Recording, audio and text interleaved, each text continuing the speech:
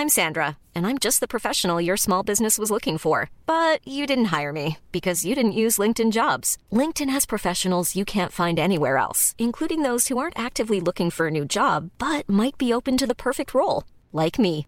In a given month, over 70% of LinkedIn users don't visit other leading job sites. So if you're not looking on LinkedIn, you'll miss out on great candidates like Sandra. Start hiring professionals like a professional. Post your free job on linkedin.com/people today.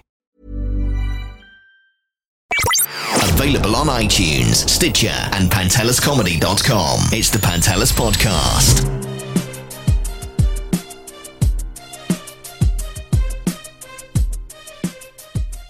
So on today's episode, we have CEO of Merchler, Kajan Jones, on the third mic. What's up? Lending support. For our guest, Kajan Johnson, top-ranked UFC fighter, all right, ass kicker extraordinaire. And right off the bat, I have to ask you something. And I was going to tell you earlier, your last fight, Japan. Yeah. You went into Japan and you beat the shit out of a Japanese man. Yes, I did. You beat the hometown hero. Yeah, I sure did, yes. Do you feel like, because it went to decision, yeah, right? Do you feel when it's time for a decision, the hometown person might have a bit of an edge, given that the crowd will be louder sometimes? Possibly. Also, the commission might have some biases because they usually use a commission that is from that region. It's possible. I've been fucked by judges so many times, dude. So you get the the butterfly, the major Yeah, like, I was a bit worried, man. I was a bit worried because you never know how they're gonna score some things, you know, like. Even when I fought in Manila, I was also worried. Anytime I go to a decision, dude, I'm fucking just shaking. Like, oh, please don't fuck me. Oh, just don't fuck me. You can't be sure. You don't know. And if you get fucked like McDessie, like he got fucked his last fight badly, right? And everybody that saw that is like, oh my God, that was a fucking travesty, fucking bullshit. You totally won that fight. And then a year from now, nobody will fucking remember a thing other than there's an L where that that fight and happened. Don't forget the mullah. Oh yeah, yeah, and you definitely lost some money. Yeah, you get half your fucking pay because some fucking judge doesn't know his fucking ass from a takedown. Pretty much. I don't even think it's mistakes. I always feel like it's either influenced by the crowd sometimes a lot. Like remember the GSP fight in Montreal? When everybody, it was Hendricks, I think, and everybody. No, it was in Montreal though. Was it Montreal that one? Hendricks was in Vegas. Where everybody thought that GSP lost. Yeah, remember that one? That was the Hendricks fight. Yeah. Same thing. Yeah. Sometimes you go with the crowd, you're a little confused. But for you, what I was thinking is you went in there. He's kind of the hometown hero. Let's say he's their guy. Beat the shit out of him, and then do you feel bad about that? Nah, not really. You can't really feel bad from winning. I do feel bad for my opponent losing because I've been in that position many times, as my record shows. I do have empathy for that opponent, so I try not to rub it in his face, you know what I mean? I'm not the guy that's up on the cage freaking out, you know what I mean? Like, maybe if I knocked a guy out in 30 seconds or something, you would get a larger reaction from me just because I still had a lot of energy to expend, but by that time after the third round, dude, I'm fucking tired. I'm not fucking jumping up on a cage. Fuck that. I got other things to do. Yeah, no, exactly. that's pretty cool. So yeah, I have a question. Do you feel like additional pressure to not only just win your fights but win them impressively and make it so that it's more entertainment, so that after that more people are sure, more and more with every single fight that passes, not even my fights, other fights, every single card that happens, there's more and more pressure for you to be bigger than life. It's not enough anymore. It's not enough to just go out there and be GSP. GSP wouldn't survive wouldn't be as popular today as he was back then because unless of course he was fighting bad guys and killing them. Yeah. Really, that's why he was so popular. If there weren't bad guys for him to kill, everybody would have been like, oh yeah, GSP, he's kind of boring, whatever, I don't care. But because he had the Diaz's, that shit talked him and hyped up the fights. That went nuclear. Exactly, it really did. And that's such a good point, though. That's true. And now, in this day and age, everybody is doing it. Now that Connor's had so much success and Ronda had so much success, you're either just born privileged or you gotta talk some serious shit to get hype. There's some masterful shit talkers like Conor McGregor. Oh my God. He's on another level right now. Oh my God. He's just so good that you just He's so good at being bad. He uses the fucking dark side like a motherfucker, dude. Just appeals to all the lowest end of society. It's true. You really have He's to appeal to the masses in order to be popular. Listen, you know what? right? I can't get enough. Then I'm part of the bottom. No, we're all. I'm part of it too, dude. I'm fucking watching everything he's fucking saying. It's fucking a hypnotism. You know, it's like mass hypnotism, and because he's appealing to that darker portion of society, fucking money, and I knock dudes out, and he's talking shit about all these people, creating all this drama. It's like a fucking reality show where people are legitimately getting smashed. So, yeah. But the red panties was fucking funny. Fucking hilarious. I wish he said that shit to me. Fuck. But that's what I was gonna say. What would you have said Dude, if that I'll was just you? therapize him, man. I'll be like, well, why do you think that it's so important to make money? Does money make you who you are?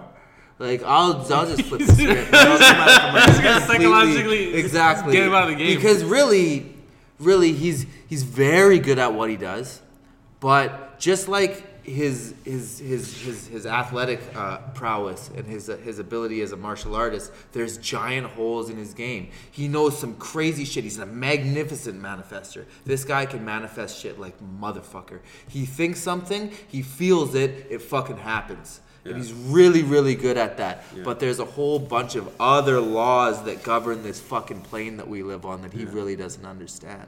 And because of that, he can be shut down. Well, you know what, though? We were talking about this at the gym the other day. James, right? James, incredible. This guy, fuck, man. Yeah, he was Conor McGregor before Conor McGregor. Holy shit. Like, if you get hit by this guy, he's like 160 pounds. This kid hits so hard, it's just unfair. It's unfair how hard. 31. 31? Same age as me. Young. Yeah. And so he can get away with a lot of stuff because he knows that at any time, like you were saying, you just one shot sleep. That's what he fucking says. That's the McGregor shit. I know, dude. This guy was saying all that exact same shit before Conor was. Yeah. All of it. Yeah. But people have been saying this shit. People have been saying the same shit for years. And he takes a lot of shit from other people as well. Like Prince Nassim Ahmed, Muhammad Ali. All these guys have said the same. Oh yeah, Prince Nassim. I remember that kid, the boxer, right? The lines have been regurgitated throughout the years, you know. And Conor's just our generation's version of that. Yeah. But he is extremely good at what he does, and he's reaping the benefits. What do you think, like right now in terms of hyping the UFC? The UFC's at a point now where they're dominating everything.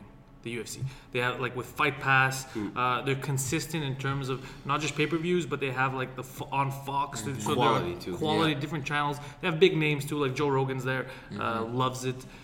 In terms of selling out to the point where it becomes gimmicky, do you think that's what's happening when they even uttered the name of, like, CM Punk, for example, coming into the UFC? They don't give a fuck, dude. They don't give a fuck if it's a gimmick. They don't give a fuck what it is. They give a fuck about money. That's it. Yeah. That's it, dude. That's all they care about.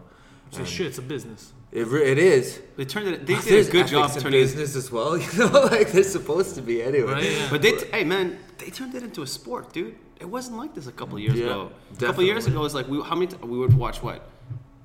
5 fights and 6 fights in 1 year, right? Yeah, for sure. There were fewer and farther between, but people cared about them a lot more when they were happening. Yeah. They have done a shitload for the sport, but I also don't 100% agree with the avenue that they want to take the sport in. I think that the true values of the martial art are being completely obliterated, corrupted. People that are going into this fucking sport are going into the sport. They're going into it to make money. They're not going in to become a martial artist and develop themselves and learn about themselves and do something that they love to do. I don't know. I have issues with the direction that they're taking, but I'm not the one making the moves. I'm not the one calling the shots yet. So I'm pretty sure you're also not the only one that feels that way. Oh, definitely not. Definitely. There's a lot of athletes that feel that way, but a lot of people also don't want to speak up. A lot of people can't really express themselves well in public. They can't speak on a mic.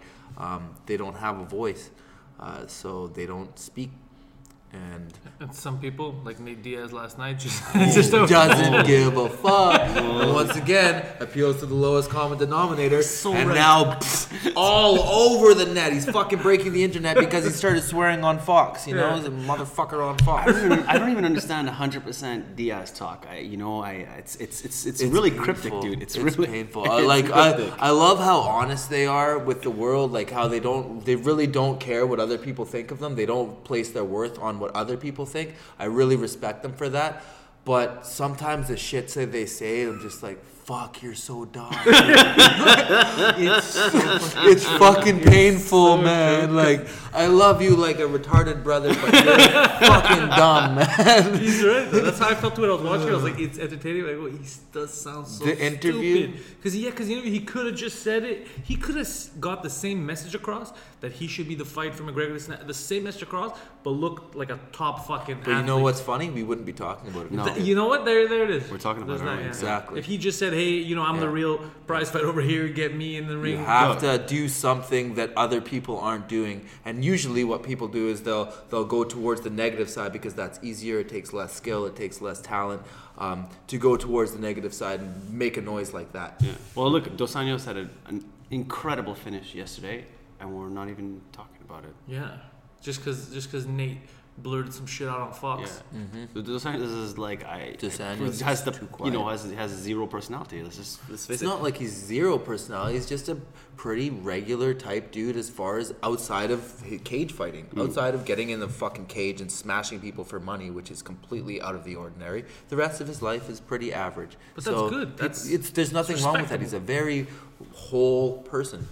Which is people don't give a fuck about in the society. They just want to see fucking cash, money, cars, hoes, fucking guns, drugs. That's what people want to see in this fucking society. Sick ass fucking place that we live in.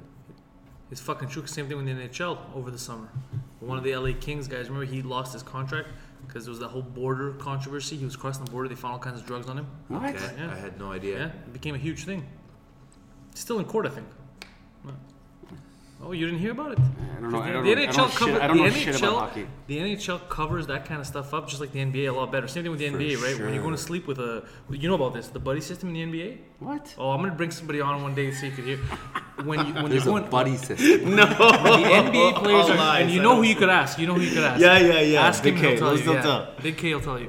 So there's a buddy system. When they're all going out, right? There's always part of your entourage that's there to watch your back. If you're going to fuck some girl, make sure she signs a contract. She's down to fuck. What? All that kind of. She can't talk about it. She has to sign a contract. All kinds of shit. The buddy She system. has to sign a contract. First of all, it's consensual, and not only is it consensual, but it's discretion. You can't go around telling people that shit. All kinds of weird stipulations like that. Yeah. Fuck. The NBA is on top of it because they know they're dealing with young kids that you just gave so much money to Totally. play a game. They're gonna Came go off wild. the street. They're gonna go crazy. So you better keep them in check. So you have the buddy system. That's why That's why nowadays you hear about it less and less. Remember before it was statutory rape stuff. When the NBA players like, why would I rape this person? Like I can fuck whoever I want, right? Yeah, I picked her out of a lineup. Yeah, exactly. It was I picked out of a willing lineup in front of the hotel. Like you, maybe you. We'll see. Yeah. You know? And you grab your sister over there. So that's what they do. They have that buddy system, right, to keep shit discreet because it's a different system they try to have because they have a lot of kids going. Whereas the UFC, because it's more adult by nature, right? You're not gonna automatically bring a 10-year-old kid to a pay-per-view. Be like, let's watch these two broads beat the shit out of each other. This is what mommy should be doing. You know, you're not gonna bring them. So it's more adult in nature. You know? Yeah, definitely. So they don't really care as long as it's not. The only time Dana White seems to get pissed off is with the drug stuff. That he doesn't play around. He doesn't play around. No. But that's also because I think Nevada's really fucking. Dude. Yeah. That's why. But John Bones Jones thing, I still think it was kind of bullshit. I'll tell you why. Well, which part of it was okay, just they were mad at him about doing the cocaine. Yeah. I'll tell you why.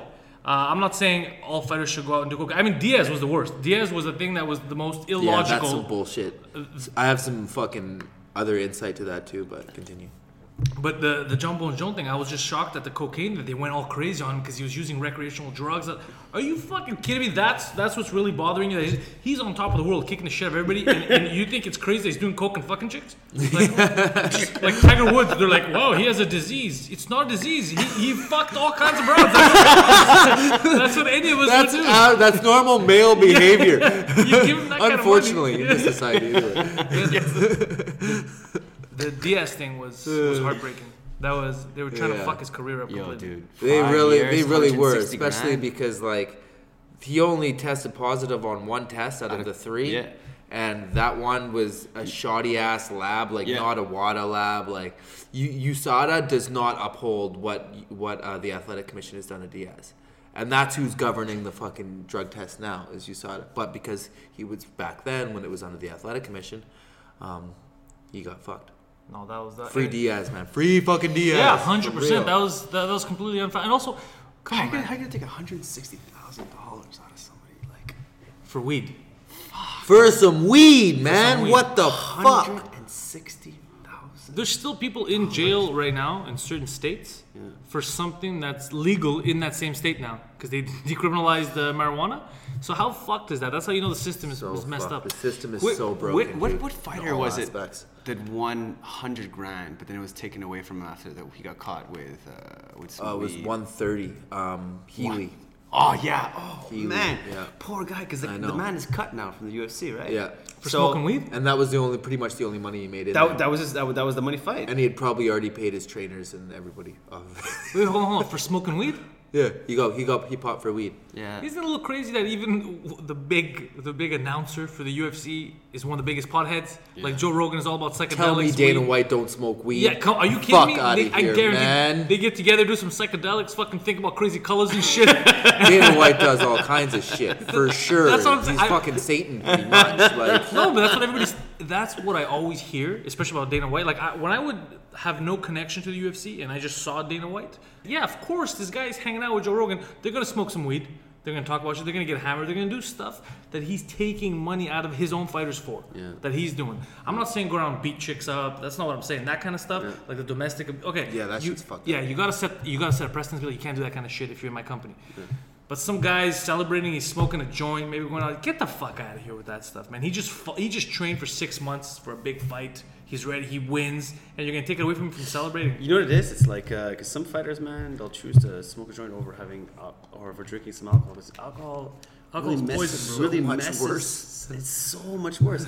Like, you know, a fighter's supposed to be drinking a gallon of water a day. Do you know that's 16 fucking glasses, dude? You try drinking 16 glasses in one day regularly. It's very difficult. You know, and if you're gonna have I don't alcohol do it. as well, like that's not a good yeah, thing. dude. Just dehydrate the fuck out of you. It's really bad for you. I don't fuck with alcohol, really. I have a glass of wine once in a while, but other than that, yeah. Fuck that shit, dude. Well, it's poison, technically, right? That's what it does to you. Technically, yeah. It's hurting you. It's making your immune system fuck around. That's why you feel it. Yeah. You get your hangover because you're dehydrated. There's no water left in. Yeah, exactly. That's what it is. Exactly. Right? You had to overcome some shit too, right? Like the orbital bone. Yeah, a few things. Oh, tell us about it. Dude, I want to hear about this. This is crazy. Yo, your fans want to hear about this shit. Yeah. Too. Come on. Well, I don't know. I've had multiple orbital fractures. So the first one's happened in 2005. I was fighting this guy named Jesse Bongsfeld in Rumble in the Cage. And I went up a weight class to fight him just because I thought it would be a fun fight, because that's what we did back then. It wasn't like, oh, I'm going to try to get a 10-0 record, go to UFC. Nah. So, sorry, what weight class? 170. Oh, That's So I fought Bongsfeld at 170. Wait, just so everybody knows, okay, Kajan is at 155, and let me tell you the difference between 155ers and 170, because I look at Nordine and Abdel, which are 170s, and tell us, they're giants. Yeah. bro. They're fucking giants. But that's what when he said 170 now, I was really surprised. I wasn't expecting to hear that. Yeah, I fought at 170 a couple times, but it's not my favorite fights of my career. But yeah, so I fight this guy, Jesse Bongsfeld, and things were going to plan, you know. I was jabbing a bit, didn't really have too much time. I ended up shooting a takedown about, I think, 40 seconds in or something, and I get a kick. I catch the knee of a kick on the takedown, so I shattered my fucking orbital 3 places. I keep fighting, you know. Oh, stop fighting. It's like, oh shit, my face hurts. looks brown when I look through my eye. Because when you're cut and you're bleeding and you're looking through the blood, it looks like brown and murky. It doesn't actually look red. So that was the first time I'd experienced that. And I keep fighting, and I actually end up reversing the guy and getting on top and breaking his nose. No shit. Yeah, I broke his nose, but I broke his nose back into place. What? You can't fucking win. Exactly. It's like, I can breathe. Fantastic now. Motherfucker. Fucking Bongsfeld. So, I go back to the corner. The guy, my coach, Bill Mahood, he's like, yeah, okay, you can win this fight. You're okay. Fucking pissing blood. There's blood fucking everywhere. It looked like somebody stabbed the fucking pig and just let it run around in the ring. But I get up and I'm like, fucking, there's like 3 people. You know what I mean? Like, total fucked up vision. So I go out and I really know I just don't want to get my fucking face touched again. Yeah. So I pull a fucking Paige Van Zandt, dude. I like body lock the guy and I pull him onto my butterfly guard trying to sweep him like a fucking idiot. Like, you don't pull butterfly guard in an MMA fight. No. What the fuck are you thinking? No. But I wasn't really thinking, and this is a long time ago. I didn't really know shit. Yeah. Right? So I do that. I ended up on the bottom for the whole round. He ends up breaking my nose at the end of that round. That was the end of the fight. They stopped it on the stool, wouldn't let me back in. So that was the first one. I ended up getting a tripod orbital fracture, 3 different breaks. So I got 3 plates. And then, after that, I learned a bunch of lessons from it, moved forward, moved out of that city, stopped selling drugs. This is Vancouver, right? No, I was still in Prince George at this point. Okay. That's what made me be like, okay, I gotta take this shit seriously if I want to do it, because it's fucking dangerous. Yeah. So I moved out of Prince George, got out of the game, and moved out.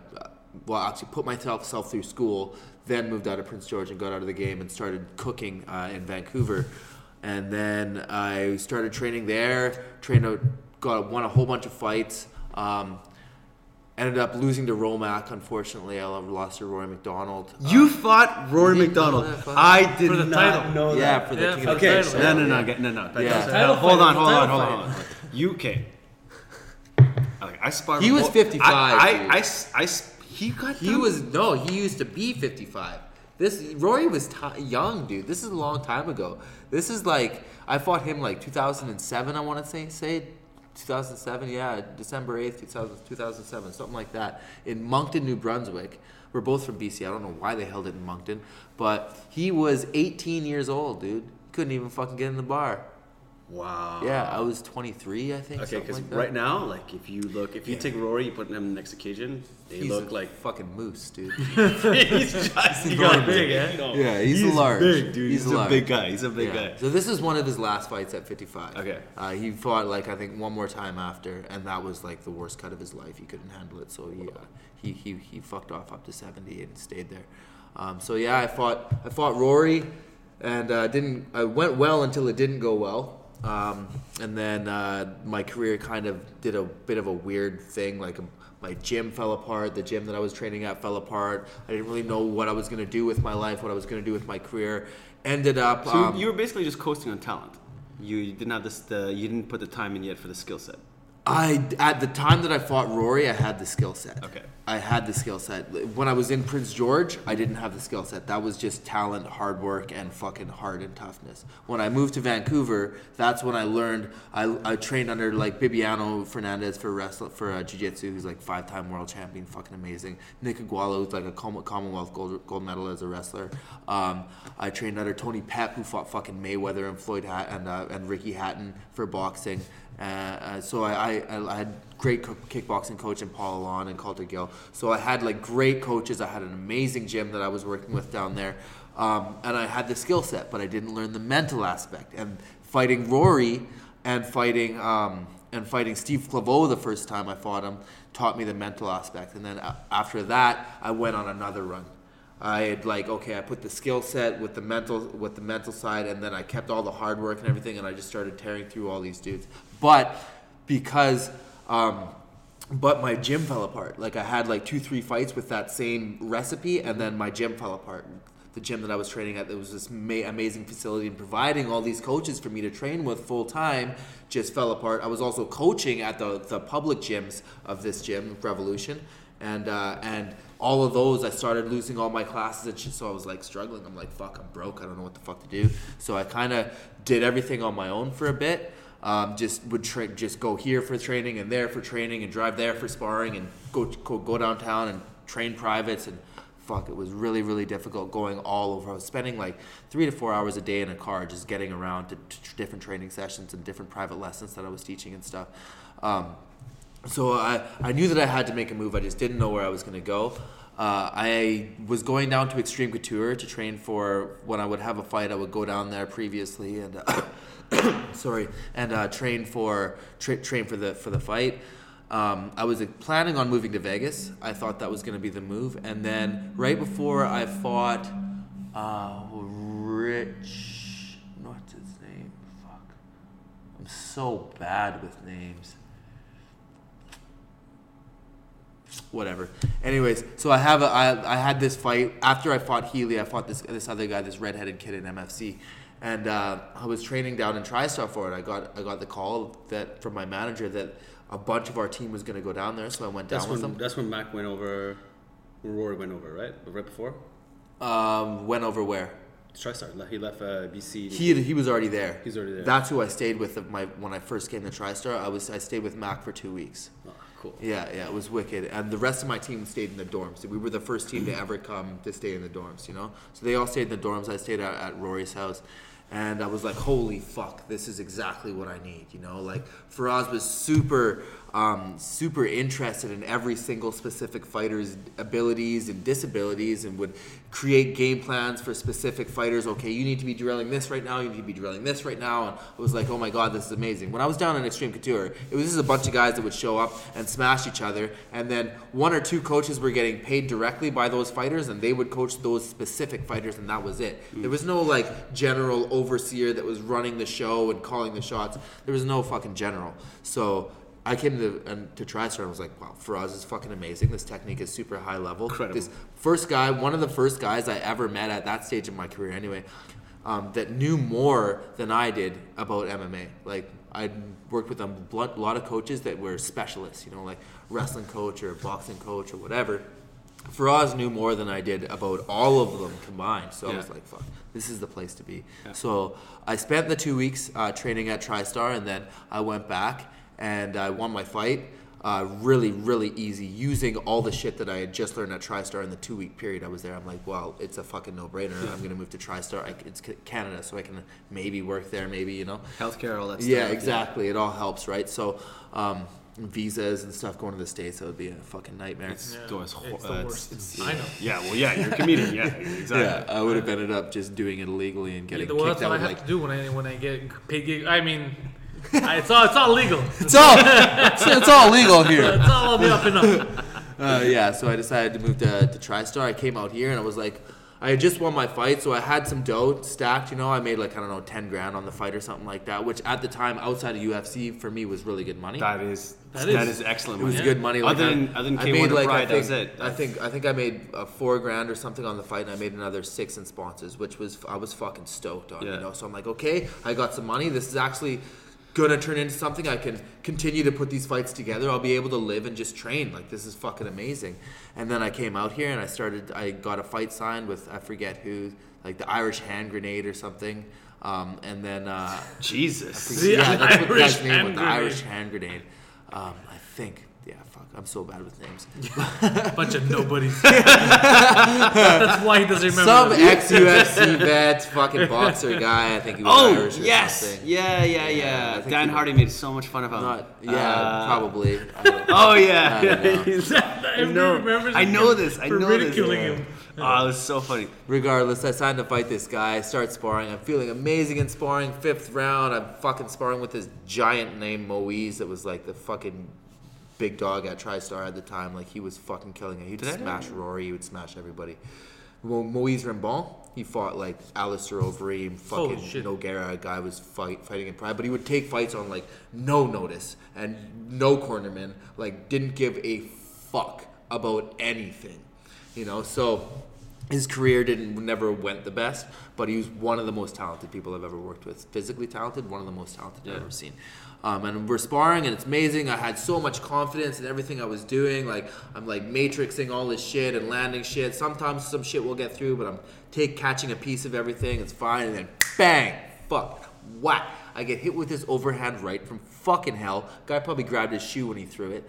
And like, it was savage, dude. And I just fucking feel this like zzz, like electric thing fucking jolt through my face. And I broke the other side of my face, right? So I knew. Wait a second, it's not the same side? No, it's not the same side. So I knew what it felt like to break your face. And I'm like, fuck, my fucking face is broken.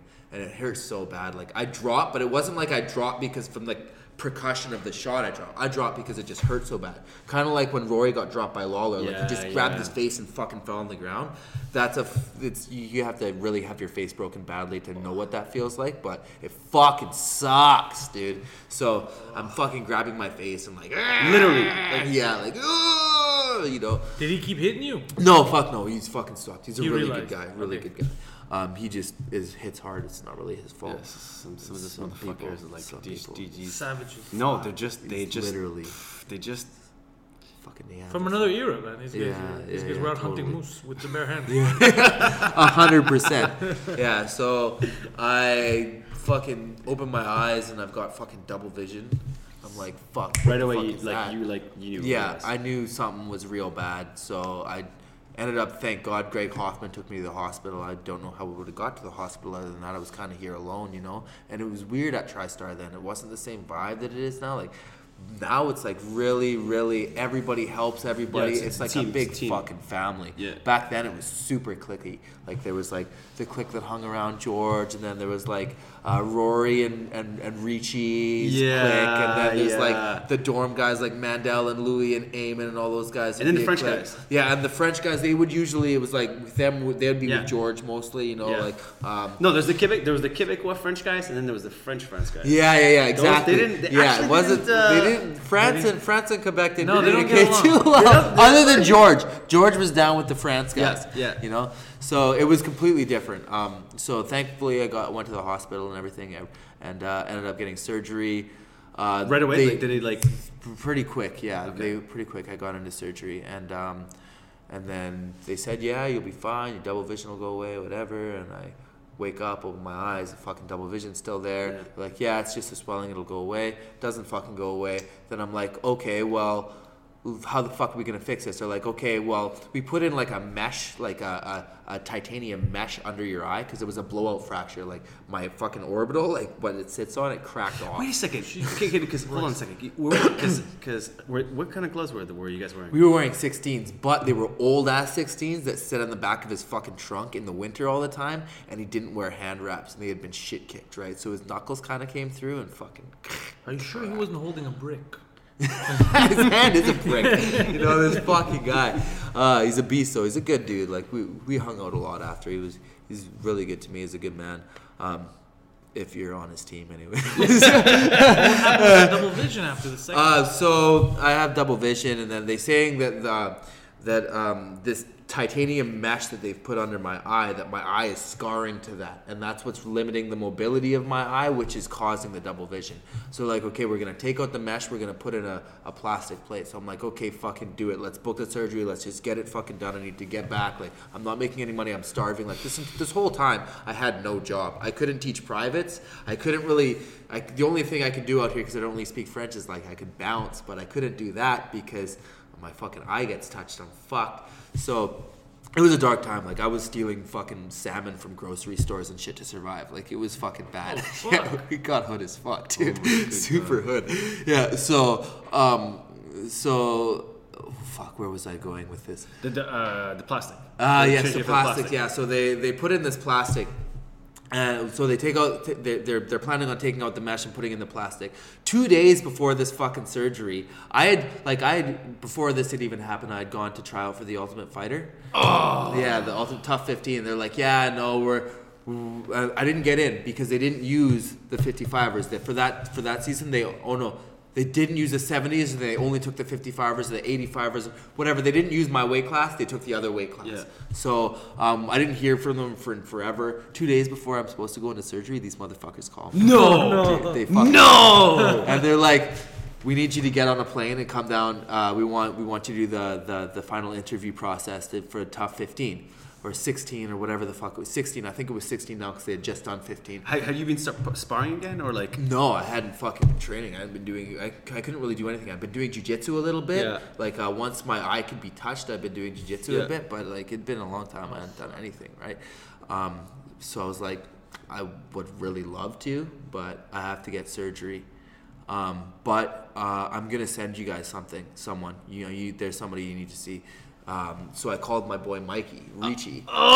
Richie's on it? Oh Ricci. my God. And then I'm like, dude, get your manager on the phone with UFC right now. They just called me to go down there and I can't go. They need somebody. I told them that you were gonna call their ass and fucking get on that show. Richie is he's top, serious. Yeah, serious. he's super good. Dude. He's fucking good. So he went. He hits and- hard like a motherfucker Yeah, too. he's got a fucking power. He's Yeah, got a lot yeah. of power as well. he Length went? Power. So he went and he got on the season and Yeah. he fucking did the season. Yeah, he did and I well. got surgery. man. He ended up losing in the finals, but fuck, it was Yeah.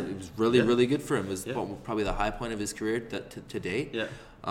But yeah, so I got fucking surgery. The double vision didn't go away. Oh, fuck. Yeah, I know, right? And I still have it, dude. Like if I look to my right, like you can see when I look this way that this eye kind of points down, the other one kind of points I up. see. Okay, see it. Yeah, it's not super noticeable most of the time, but when I like really put my head down, if I'm looking at the guy's eyes and my head is down, I have double vision. But if I look at his chest and my head is down, then it's fine.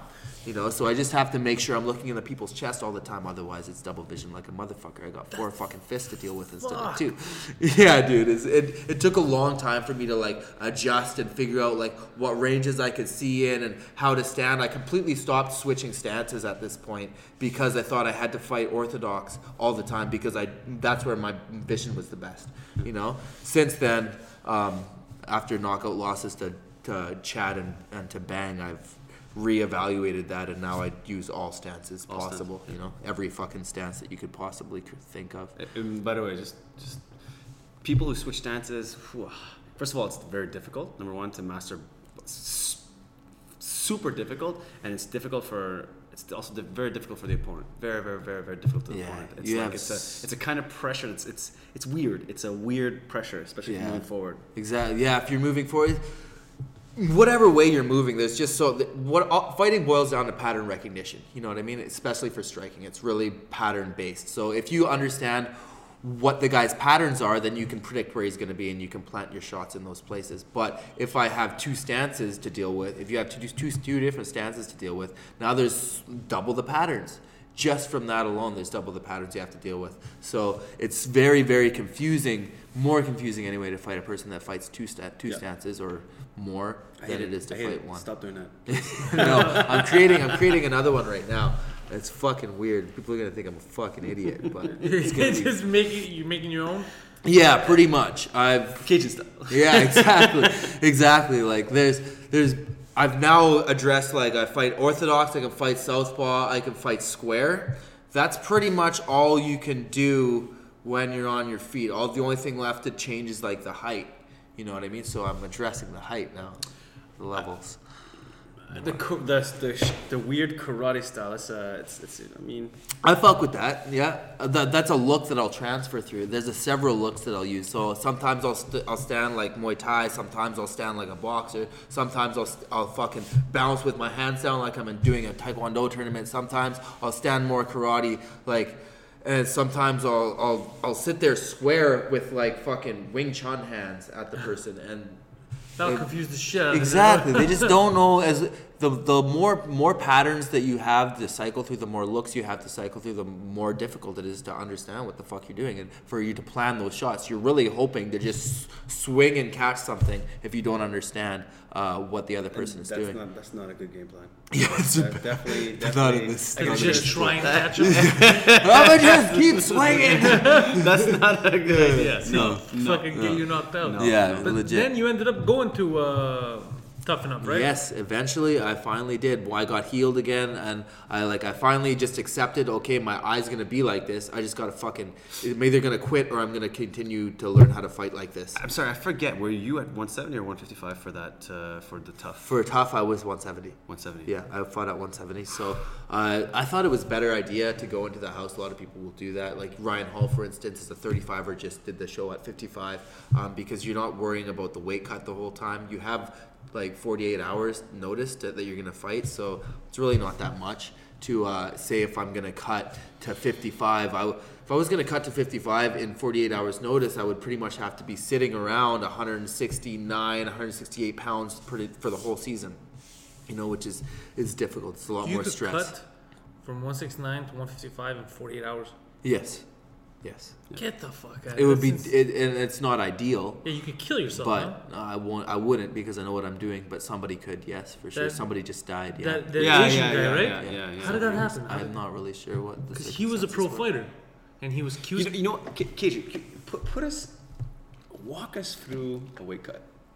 Because people they don't understand. Yeah. They really do not understand. Well, people don't understand this process whatsoever. It depends on the person. Everybody's different. My recipe is going to be completely different than Mike Ricci's recipe, for instance. But my recipe is to first thing I start doing really to affect my weight is water loading, which I start about 5 weeks out. I start with 4 liters of water, which is just average what we drink in a day, anyways, really.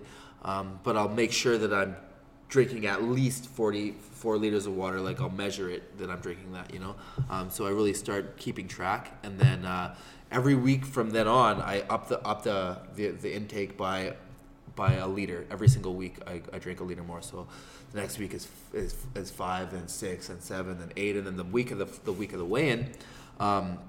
I'll drink as much as possible. So I think my max, like my record, which I will never actually try to achieve again, is 12 liters a day, which is so fucking difficult. So what happens? So do you feel it like you? I don't know. You piss like a motherfucker, dude. You piss so much. You're like a pregnant chick. Like you just piss every fucking 7 minutes, So that's part of it. That's one thing that I do, and then I go up to the weigh, and then I'll 48 hours out, that 24-hour period, 48 hours out that day, I will drink, I'll drink probably a liter and a half, and then 24 hours out, I cut it completely, and I just piss.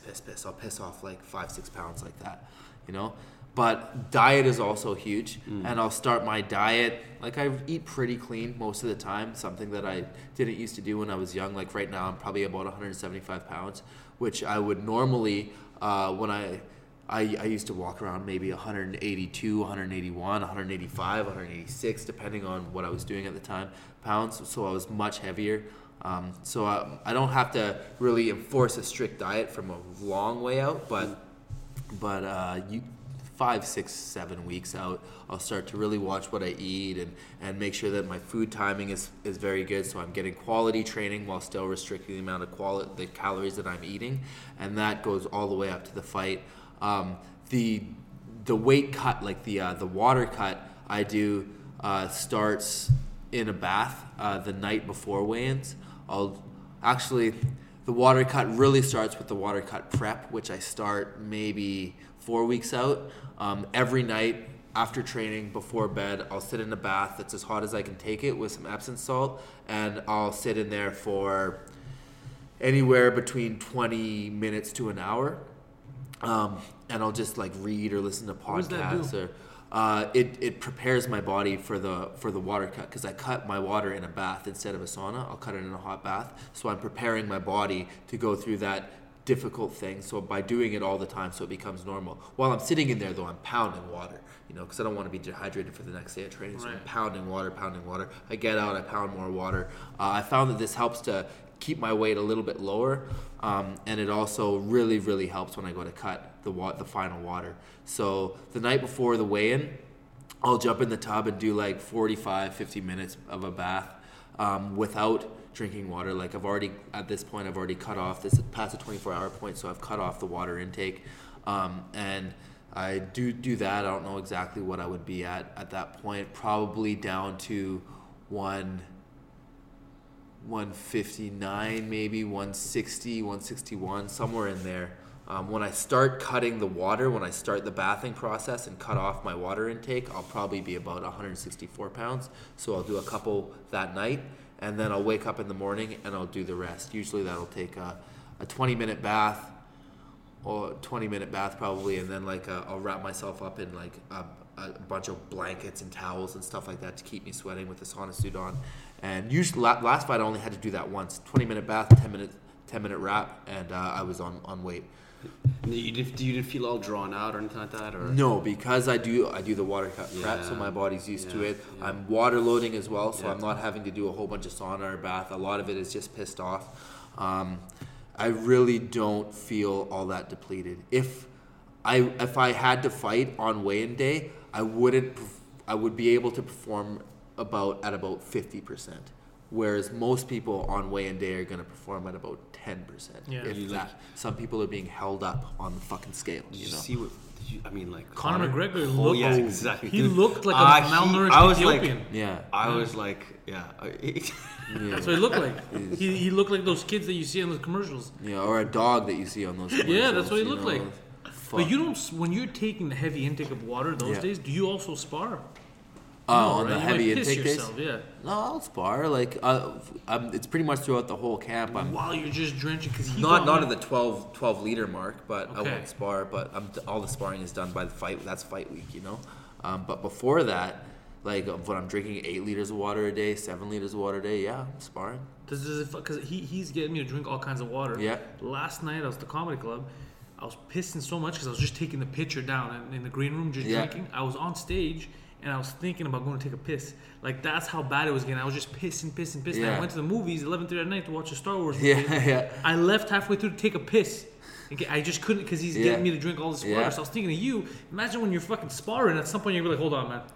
Your body gets more used to it too. You know, like I've had times in my career where I wasn't on water loading. Like I wasn't really doing what I was supposed to do, and then I tried to do it all right at the end, you know, like, oh shit, I should be, I'm drinking like 2-3 liters of water a day right now. I should be drinking like fucking 8 liters of water right now. And I try to just jump to 8 liters of water, and like I feel like I'm getting like a bladder infection. Like I'm trying to piss and nothing's coming. Like I'll piss and then I feel like I still have to piss, but nothing's coming out. Like it's because your intake is going too high too fast. Exactly, and my body's freaking out. You have to do it gradually. You really have to do it gradually. How you got me on the water. Yeah. You don't drink enough water, right? I almost pissed myself yesterday. At the comedy club backstage, and I kept drinking. They kept changing the pitcher for me. I kept drinking water, and then literally I had to go on stage. I took a piss fast, got there right on time as they called me up to go on. Yeah. On stage, I had just taken a piss, and on stage I was talking, I was saying my jokes, and in the back of my mind I was like, you're gonna piss yourself. Like, you have to take another piss. And I went to the movies 11:30 at night. Same thing. I had to walk out of Star Wars to go take a piss. And I was thinking about it for 5 minutes. I was like, I really have to take a piss. And I could see that people would get pissed off because it was packed, right? Yeah. And people were talking like, why the fuck is this guy leaving? Like, what the hell was it? And just walk. I'm sorry, just moving. And then when you come back in, you come back from the bottom. So everybody's in this intense Star Wars moment. They're all enjoying it. And then they just see my fucking face. And they're like, what is this loser doing? I have to go all the way back. Excuse me, sir. Excuse me, pardon me. Excuse me. I'm sorry, I had to take a piss. I'm sorry. Because I didn't fucking ask you. Like, keep moving, man. Keep it moving, goddammit. You get too personal. But yeah, that's how it must be hard for you guys. It's not easy, but this fucking game isn't easy, dude. And it's getting harder and harder and harder. Because now, if you want to make any fucking real money, not only do you have to do everything perfectly to make weight and have a fucking successful camp and not get injured by some fucking miracle and make it to the fight and win your fight and then win in spectacular fashion. And then on top of that, you got to be on your fucking ass to do everything else to create a crazy amount of hype for yourself. Otherwise, nobody's going to know who the fuck you are, and calling you're people not out. going to get paid. The hype train. Yeah, you got to do something. You got to do something. Yeah. So I'm not into really calling people out. So I'm going to take a different route. I'm going to use like more of my talents to be seen in the fans' eyes more and more and more. Like I spent 4 fucking months in between my fights. Yeah. And that's a short turnaround. I can't spend 4 months just doing nothing and expect to come back and have any hype behind me. It's not going to happen. Motherfuckers need to see you every goddamn week. Yep. Yeah. Why does Sage Northcutt have so much hype? One, because the UFC's hype machine is behind him. But also, like, he's going to fight 3 times, like, in a span of, like, 2.5 months. Like, it's ridiculous. He just got booked again, like, January 30th or something like that. Really? Yeah. He's like bang, bang, bang. Why they're fast tracking him then? I guess. Well, yeah, of course. He's a fucking perfect product. This kid. Yeah, because he doesn't say shit, right? He's just Yeah. like He'll say boy, whatever the just fuck what- you tell him to what- say. He's a robot. Yeah. And he likes doing backflips. Yeah. It's fucking exciting. It's exciting. Just right? attacks people like a little spastic, you know. Like, What's gonna happen is one day he's gonna try to do that to somebody who just has a You're really, gonna really get strong exposed. right, and Yeah, you're gonna and get just knock him the exposed. fuck out. That's the problem with everybody that has a hype train behind them right now is they're gonna get exposed. Conor McGregor has a hype train, but he's earned it. Yeah, that motherfucker's worked so hard to earn that shit. Exactly. Like he came into the UFC and people were like, "Oh yeah, it's just talk, it's just talk." Yeah. No, man. Whoa. The guy was this guy fought before into a different league than those. That motherfucker earned his shit. Paige Van Zandt, no, you didn't earn shit. No. Sage Northcutt, no, you didn't earn shit. Ronda, yeah, she earned her hype train. Yeah, she did. But like, I don't hate Paige and Sage for having this hype train. I'm a little bit upset at the industry that they would put such a giant fucking hype machine behind people who are lacking in so many giant fucking areas. You know what I'm surprised about for the Northcutt kid? That he's just a kid. That's what I'm surprised. Like, there's people who've been fighting for so long who've earned it in the sense that they've taken the beatings, they've gone through the system, they know how hard it is and what it took to get to this point. Whereas him, it's literally, here, kid, just take it. It's yours. Here's $80,000 a fight. That's insane to What? me. Yeah. 40 and 40. He's making 4 times what I'm making. You know, wait till he gets laid. Then it's over. It's all downhill from there. The second this kid gets a whiff of pussy, it's done. Chew that. It is Chew done. that. Right. Fuck. I never even thought of that. The It's little true. virgin's very amped up right now. But once he gets laid, though, it's over. He's gonna be all chill back. He's gonna be laid back. He's gonna, you want to take this what fight? up, Dana? Dana, you really have to take this fight. I See, know. Ariadne Celeste told me that. Told me that I could just go with her. Fuck. Yeah. Well, man, when you see these, I mean, you know, right? You know, you grow in the UFC, you get more wins, and the pressure goes up. I mean, if you look at, let's say, George GSP, like, yo, he took the pressure unbelievably well, man. Yeah, I sure did. Wow. You think maybe it's because a lot of times he didn't understand the language. So he didn't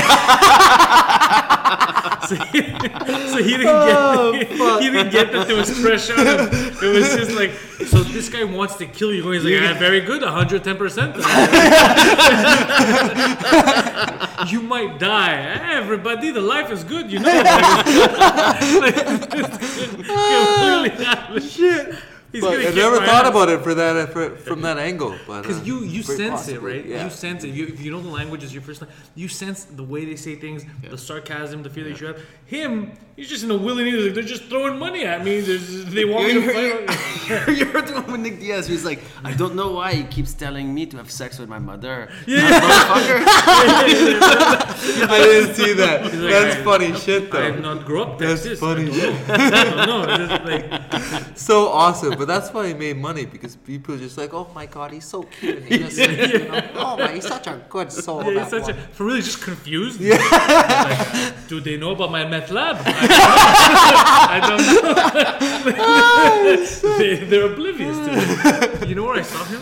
Last year, I was at the airport. I was going to Connecticut. I was going to ESPN Studios. He was going to New York. And it was right after that controversy where did he win, did he not, the decision fight. Okay. So the first thing I said to him, I walked by. I'd never met him before. I'm like, yo, GSP. He looks at me like, yo, you're the real champ. But it's kind of sketchy. He went like this. Okay. Like, just like, this motherfucker better stop talking to me right he now. wanted Like, to kick you in the head so But it was bad. right in the airport. It was one of the That was a war. gates. That was It a was war. one of the gates. That was a war. Yeah. So he was like, and I saw his face. If we weren't in that setting, if it was a nightclub, he would have punched me in the fucking face, bro.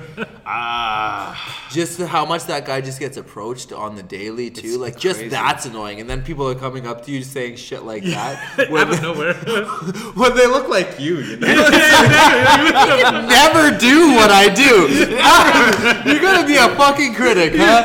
I can fucking kill you with my bare hands with one bare hand right now. But you're gonna be like this. He could look at cunt. me. He could probably look at me and fucking knock me out somehow. Totally. Doesn't even have to do anything. Just look at you fall over. Yeah, but it's crazy. Jersey, crazy time. Crazy. You know, I mean, like if you look at Faraz, I've sparred with Faraz. We used to spar with Faraz, man. I've never sparred with him, but he's known as a monster, but he's like a super nice guy. Everybody He's a super nice guy that will fuck you up. there's some darkness lurking behind I'm not gonna lay it out, but he's a bit of a savage. Yo, for us, right? he's like, hey, I want to, so let's go spar down, and we put on the gloves. Okay, let's go. He's going like this, right? He turns. Yeah. For us, there's a light switch that goes on and off, huh? Like when he starts sparring, that light switch turns, man. Oh, dude. You know, like everybody has a spirit animal, right? Yeah. Like, mine, I think, is like a monkey. You know, like I fucking do all these monkey fucking the moves dancing and shit, and the you know? fucking Yeah, fucking weird athletic shit. stuff, yeah. You know, Frost is a fucking honey badger, dude. That's fucking Frost. If jujitsu, wrestling, whatever the fuck it is, he's just relentless and like rabbit. But everything's very, very technical and precise. But like it's that fucking honey badger type of energy. Yeah. Honey badgers are crazy. They're not to be messed with. Oh, definitely not. It's like a small Wolverine. He hit me so hard a couple weeks ago. I actually went like this. First time I've ever been punched and in the face or in the body? No, he hit me literally in the face and I went like this. He hit me here and went. It was like a movie or something. The sound effects. I just thought that was bullshit. That's a real thing. That's a real thing. He's trying to just give you some little like a tip. He's trying to like get the fuck out of here. Your head is in the wrong place right now. Yeah, that's what he's trying to tell you. He punches you. Whack! Don't do that move again. Yeah, you gotta deal with all kinds of. You ever deal with fucked up critics or fucked up people like after fights? Oh yeah, for sure. The biggest one to date is when I called Tyler Manawaro out on his post, because this is this dude that was in the house with us, right? And he had this post on Instagram that I didn't know was from fucking forever ago. I didn't go digging through this guy's Instagram. Somebody sent it to me, who will remain nameless. I think he was actually trying to fight Tyler Manawara. That's why he wanted the controversy to kick off, right? But I get sent this fucking this thing like, oh, what the fuck? We gotta expose this guy. And I was like, what the fuck? I forget it. It was like this meme of this little black like African black like kid sitting in this shopping cart, and it said, "Better get used to those bars, little nigga." What? I was like, what the fuck? You know? And then I thought What's his name? Tyler Manawara. Dude, he retweeted you apparently. What? I thought like maybe okay, but then you look at the fucking at like his at the post down below. His caption, yeah. At his caption is like hashtag like nigger with an ER. Holy fuck! What? Are you sure Wow, it was him? dude. I was like, what the fuck? So I was like, yo, dude, I tweeted Kote. I'm like, yo, did you know we were living with a fucking racist this entire time? And then everything kicked off from there. But holy fuck, I got so much hate. Dude, so much hate. Who?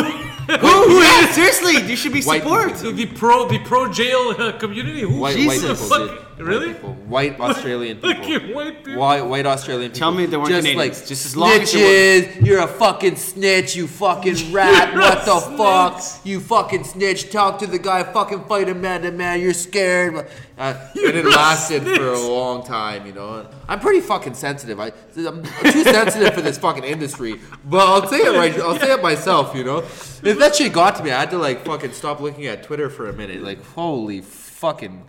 It was brutal, dude. The shit people were saying. And I'm like talking to his family and shit on Facebook. Like I was trying to explain to them why I felt the way I did about what he had posted, you know, and they just couldn't understand it. They could not for the fucking life of them understand my perspective, my point of view. I don't know what to say. I don't know what to say because it seems so surreal. Like they just didn't understand. Like, what are you talking about? There's clearly nothing wrong. But it's a more complicated situation because he's not a white guy.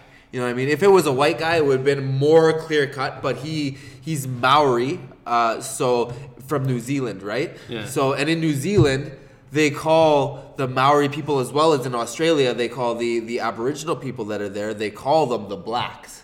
They call them niggers, right? So he's growing up hearing that he's a nigger this whole life. He thinks he's making a jab at the system, but without anybody knowing that history, it doesn't look like that. So I saw it and I was like, what the fuck? And then I heard his backstory. I heard what he was saying and I was like, oh, okay, well, I understand why you posted that and I'm sorry for putting you on blast. Did you at least get to fight him?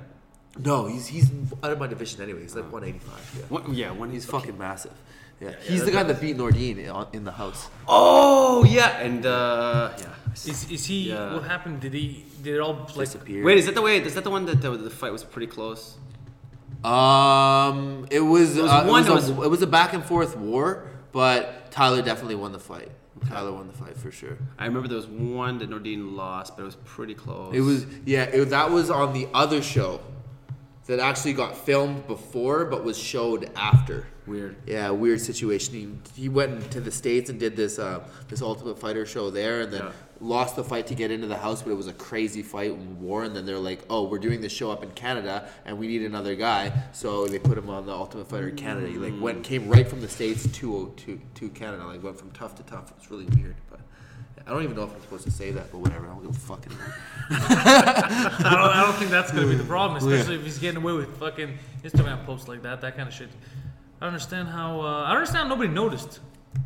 Like initially. Well, the guy, nobody knew who the fucking guy was really. Like he was just in obscurity in Australia. You know what I mean? He got a couple fights, but it wasn't like anybody gave a fuck. Are you guys cool together now or no? Oh, he fucking hates me. Oh, hates me, dude. This motherfucker will not let that go for the rest of his life. Cannot, for the life of him, see my perspective. Does he see Zero you, empathy. Does he see you like the man? He sees you as the white man who's trying to keep him down? No idea how he sees me, but I know that he fucking hates what he sees. Whatever it is, man. Whatever it is, he does not like me. His whole fucking family wants me dead.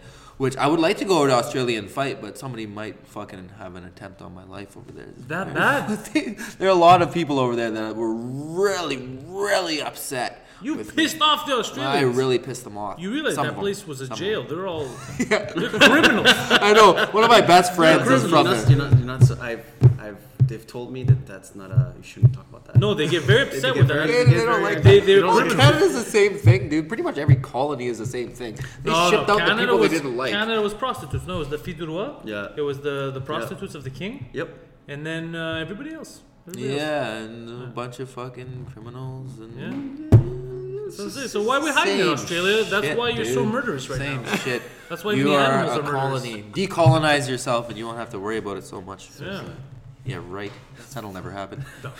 I wish. Fuck. No. Never. We have to start colonizing other planets soon. Yeah, pretty much. Fuck. We're so sick, this society, man. I don't know what the fuck's gonna happen. I got a question Dark for side you. is strong with these motherfuckers. Kajan, if you said you're 175 right now, right? Yeah. So do you have like a cap of saying, I'm not going to spar with anybody over, I don't know, just invented this right now, 200 my limit, or like 180? Yeah, I pretty much only, because I'm in TriStar, dude, there's so many lightweights, I don't even really spar the welterweights. The welterweights that I do spar, I'll spar like Tom Breeze. Yeah. He's so big though. He's pretty big, but he's really controlled when we spar, and because I move so much, he doesn't. I don't have to deal with he doesn't pressure me that crazily. Yeah. Guys like Alex Garcia, fuck that, it's not worth it. Guys like Nordine, I will spar once in a while so he doesn't get upset with me. Fucking Captain Intensity. Yeah, people avoid him. The whole fucking gym avoids him, you know. So no, Nordine, man, he doesn't know how to hit soft. There's no practice for him. Yeah, it's just Jesus, and he's super accurate, right? Yeah. So it's like you're getting super accurate hits to the face, to the body, that hurt a lot. Yeah, from a powerful fucking man. So yeah. I pretty much avoid everybody that's not lightweight. I don't really spar with the featherweights. I don't really spar the bantamweights. I don't really spar the welterweights. Abdul can control himself really well. Yeah. What about that kid, the Northcutt? Wasn't he at TriStar for a while also? He came, yeah. I don't know if he's coming back. I think he will eventually. His dad took him away. Unfortunately. I like the kid. He's a good kid, but that's the perfect fight for me. Yeah. The perfect fight in the division for pretty much anybody. Yep. Because it's the most publicity, least amount of risk, and Under the guy's 10 for sure. pretty fucking green. Yeah. You know? Yeah. Like, That actually would be cool. it'd be amazing. But Just call him out. I can't fight him because he's might be coming to my gym at some point. What's the rule with that? Yeah. What's the rule with if you're at the same gym, all right? And let's say right now you're at the same gym and you're both the same weight class and you're just destroying the industry. And the smart fight, the only real fight right now is two people from the same gym. Let's just say, for example, it's you and Sage Northcutt. It's the only smart fight for the title. Something like that happens. They're gonna tell you guys no? No, they wouldn't tell us no. If the higher ups were in the industry were like, okay, this is the fight we want to happen, like Dana and Joe Silva are like, okay, we want this fight to happen, then it would probably be brought to our attention, and they would be like, okay, well, we have to tell you about this. This is what they want to happen. What do you guys think you want to do? And then they'd be cool with whatever we wanted to do, but I think they would stay out of it. You know, like. Okay. Say me and Sage wanted to fight. I don't think Faraz would corner either of us. We'd just take our, like, he would have his dad. I'd probably take Belmo Hood, you know. But if I was to say, go out and be like, I want to fight Sage Northcutt, call him out on Twitter. That's Sage, weird, then Frill probably kick me out of the gym. Yeah, because that's just weird. Yeah. But nobody does that shit, I think. How often does that happen? At the same gym, I've never seen that happen. It doesn't weird. happen often. No. But it does happen. Like the John Jones and Rashad Evans scenario. That was fucking weird. That was weird. You know, and it does happen. I think there's 7 or 8 lightweights within UFC alone in my gym. So everybody keeps winning, you know? Like we win at this gym quite often. So everybody's winning. There's fucking 8 of us. Eventually, people are either going to have to start losing to other dudes, or we're going to have to fight each other. It's going to happen. So, I don't know. I fought guys in my gym before. I fought Chad Laprise. He fucking broke my jaw in 3 places when I was on the Ultimate Fighter. He got you with a lucky. Did he get you with a lucky, or he just caught you? I was dealing with a whole bunch of weird shit in my head while that fight was happening. But I was showing my counter too quickly. Like he jabbed and I countered. I pulled back right hand, you know, and it landed, and I was like, okay, yeah, he's open for that. So instead of doing some other shit and then going back to it like a smart motherfucker, I was a dumb motherfucker and was like, oh, I'm waiting for it. Oh, and I was kept like moving that side, so he knew what I was gonna do. So I don't know if he knew or if it was just instinct for him, but instead of throwing the jab, he feinted the jab. So I went to pull from the jab and come back with my right hand, but his beat me because it was just a feint. It wasn't a full jab. So I ate the overhand right. I went right into it. And then fucking was like fighting, and I thought everything was going good. And then I was on the fucking mat, hands and knees, just looking at the fucking ground. And I was like, oh, well, I guess I got knocked out. You know, weirdest fucking feeling ever. So weird, you know?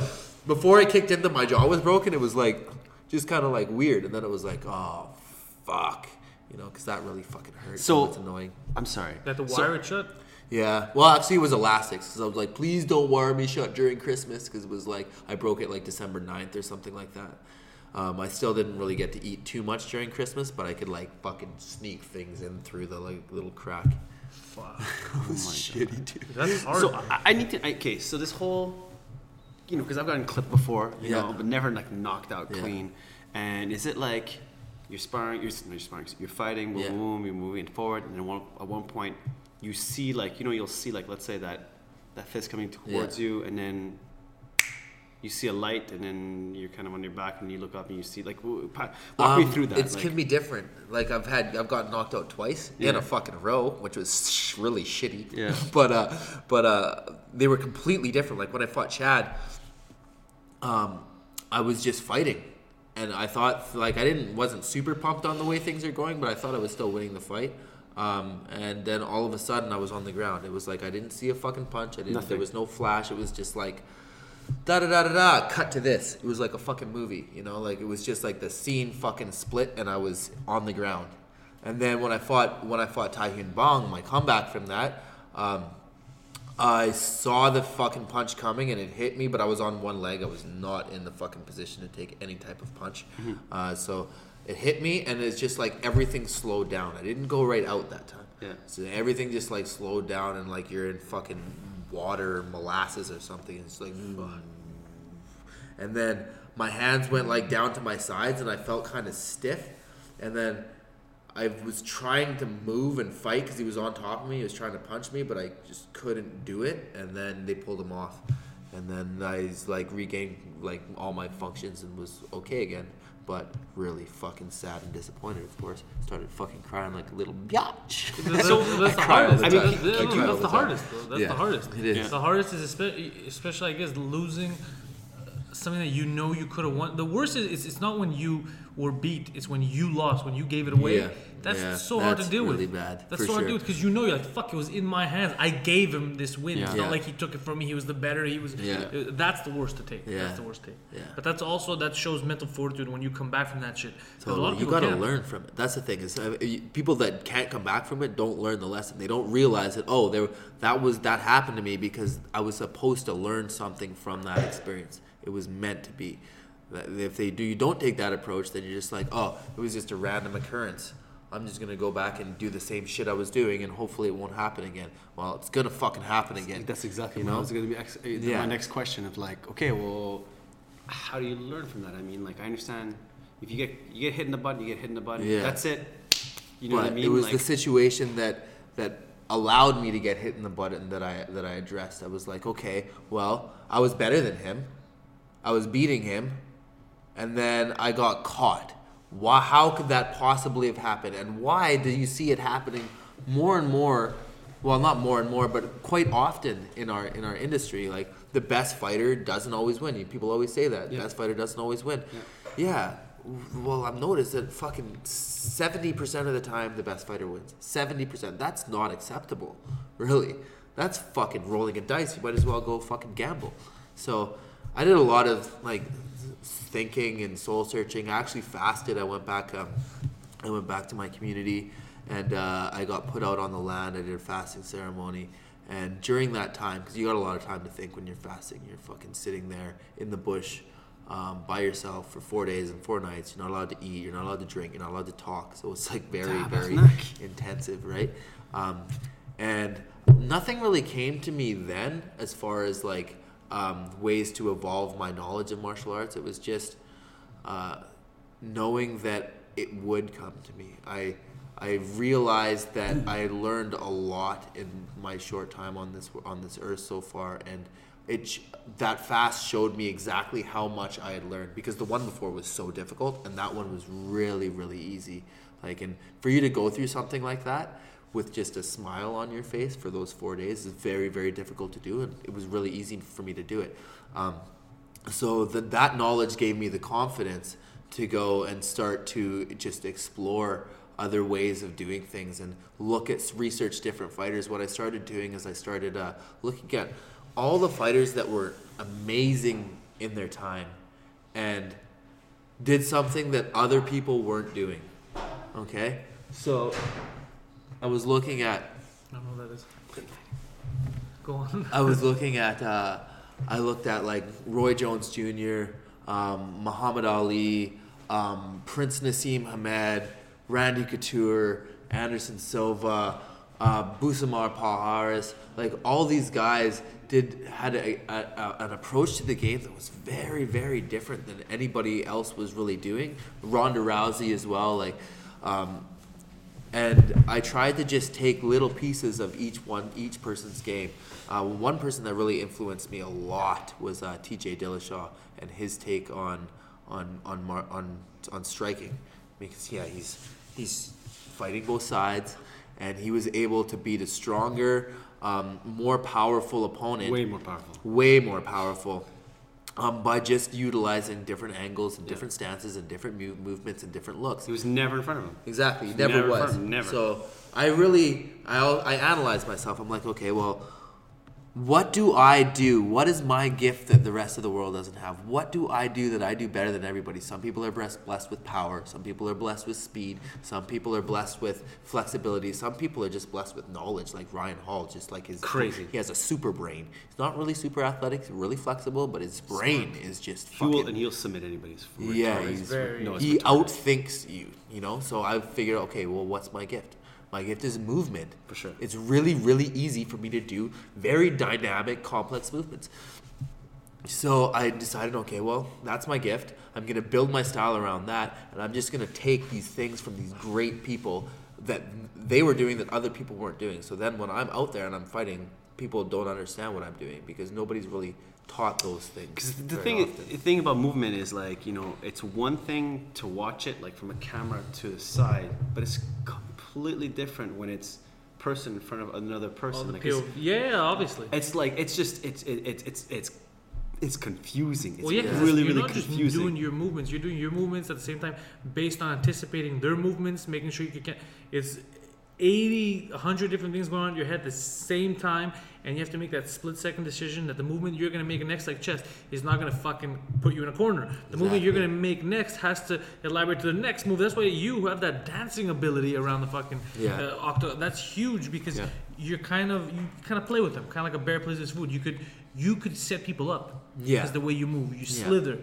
That's huge. But in order to do that, you have to have some super strong fundamentals in every single fucking area of the game. Like, for you to try to pull off my style and not have a great jiu-jitsu game, you're fucked. You don't have a good wrestling game, you're fucked. You don't have a good clinch game for Muay Thai, you're fucked. You don't have a good clinch game for Greco, you're fucked. You know what I mean? You don't know how to box properly, like real tight boxing, you're fucked. If you don't know how to kick properly with like really advanced kicks, Muay Thai as well as karate and Taekwondo kicks, you're fucked, dude. Like you need such a giant mass of different techniques that I think that's why it's taken me this long to get here. That's why I've gone through all these hard things that have delayed my progress so that I could accumulate everything. So when I finally fucking get there, I would have the whole picture. Where most people get there in a quicker route, they only have a part of the picture. Yeah. It's fucking. That's why I think. Balls out. Fucking right. Balls out. Shit's awesome. Yo, Kajan, this is awesome, man. Really. Yeah, dude. Cool. We gotta cut this short because the maid. Is that what's happening? I haven't cleaned it up. I freaked out because I said maid. All right, well, but dude, Cage, I'm gonna have you back on, man. Yeah, man. This is a fucking good I time. love it. I need more of this. People need to hear me as much as fucking possible. So. I find that's with a lot of, not just fighters, there's a lot of people who don't get enough outlets, you know what I mean, to just hear them, see from that side. And you see, the truth is you don't. Nope. Because it's so limited, you just see what the spectacle shows you, but you never get to see them as them. Yeah, maybe a little bit of embedded stuff like they're doing now, but even that, you're only doing that if you're on the main card and you're a really popular. So you really have to be doing something in order to get that publicity, you know? So I mean, and even Ariel Hawani, like, I mean, other if you're not top 10, it's even... Yeah. He's not going to... He's not going to... Unless you did something to make some fucking noise. You talk some shit. Or you did some things. Or you fucking wrote a song. This is what I'm going to do, all right? The next time Northcutt is in town, all right, Sage... I'm gonna sucker punch him at the grocery store. Make sure I'm on Fox. For real. And then just talk crazy shit. Yeah. I knocked him out. I knocked him out. He's a bum. He's a bum. I could take him. Are you willing to take the fight? No, I'm clearly not willing to take this fight. That's ridiculous. I got the 1-0 record. I'm retired. Yeah. Retired undefeated. Who do you think I am? Shit. Perfect. Awesome. All right. Man. Thanks everybody for listening. Yeah. Thanks for having me on. Hey, it's Paige DeSorbo from Giggly Squad. High quality fashion without the price tag. Say hello to Quince. I'm snagging high-end essentials like cozy cashmere sweaters, sleek leather jackets, fine jewelry, and so much more. With Quince being 50 to 80% less than similar brands.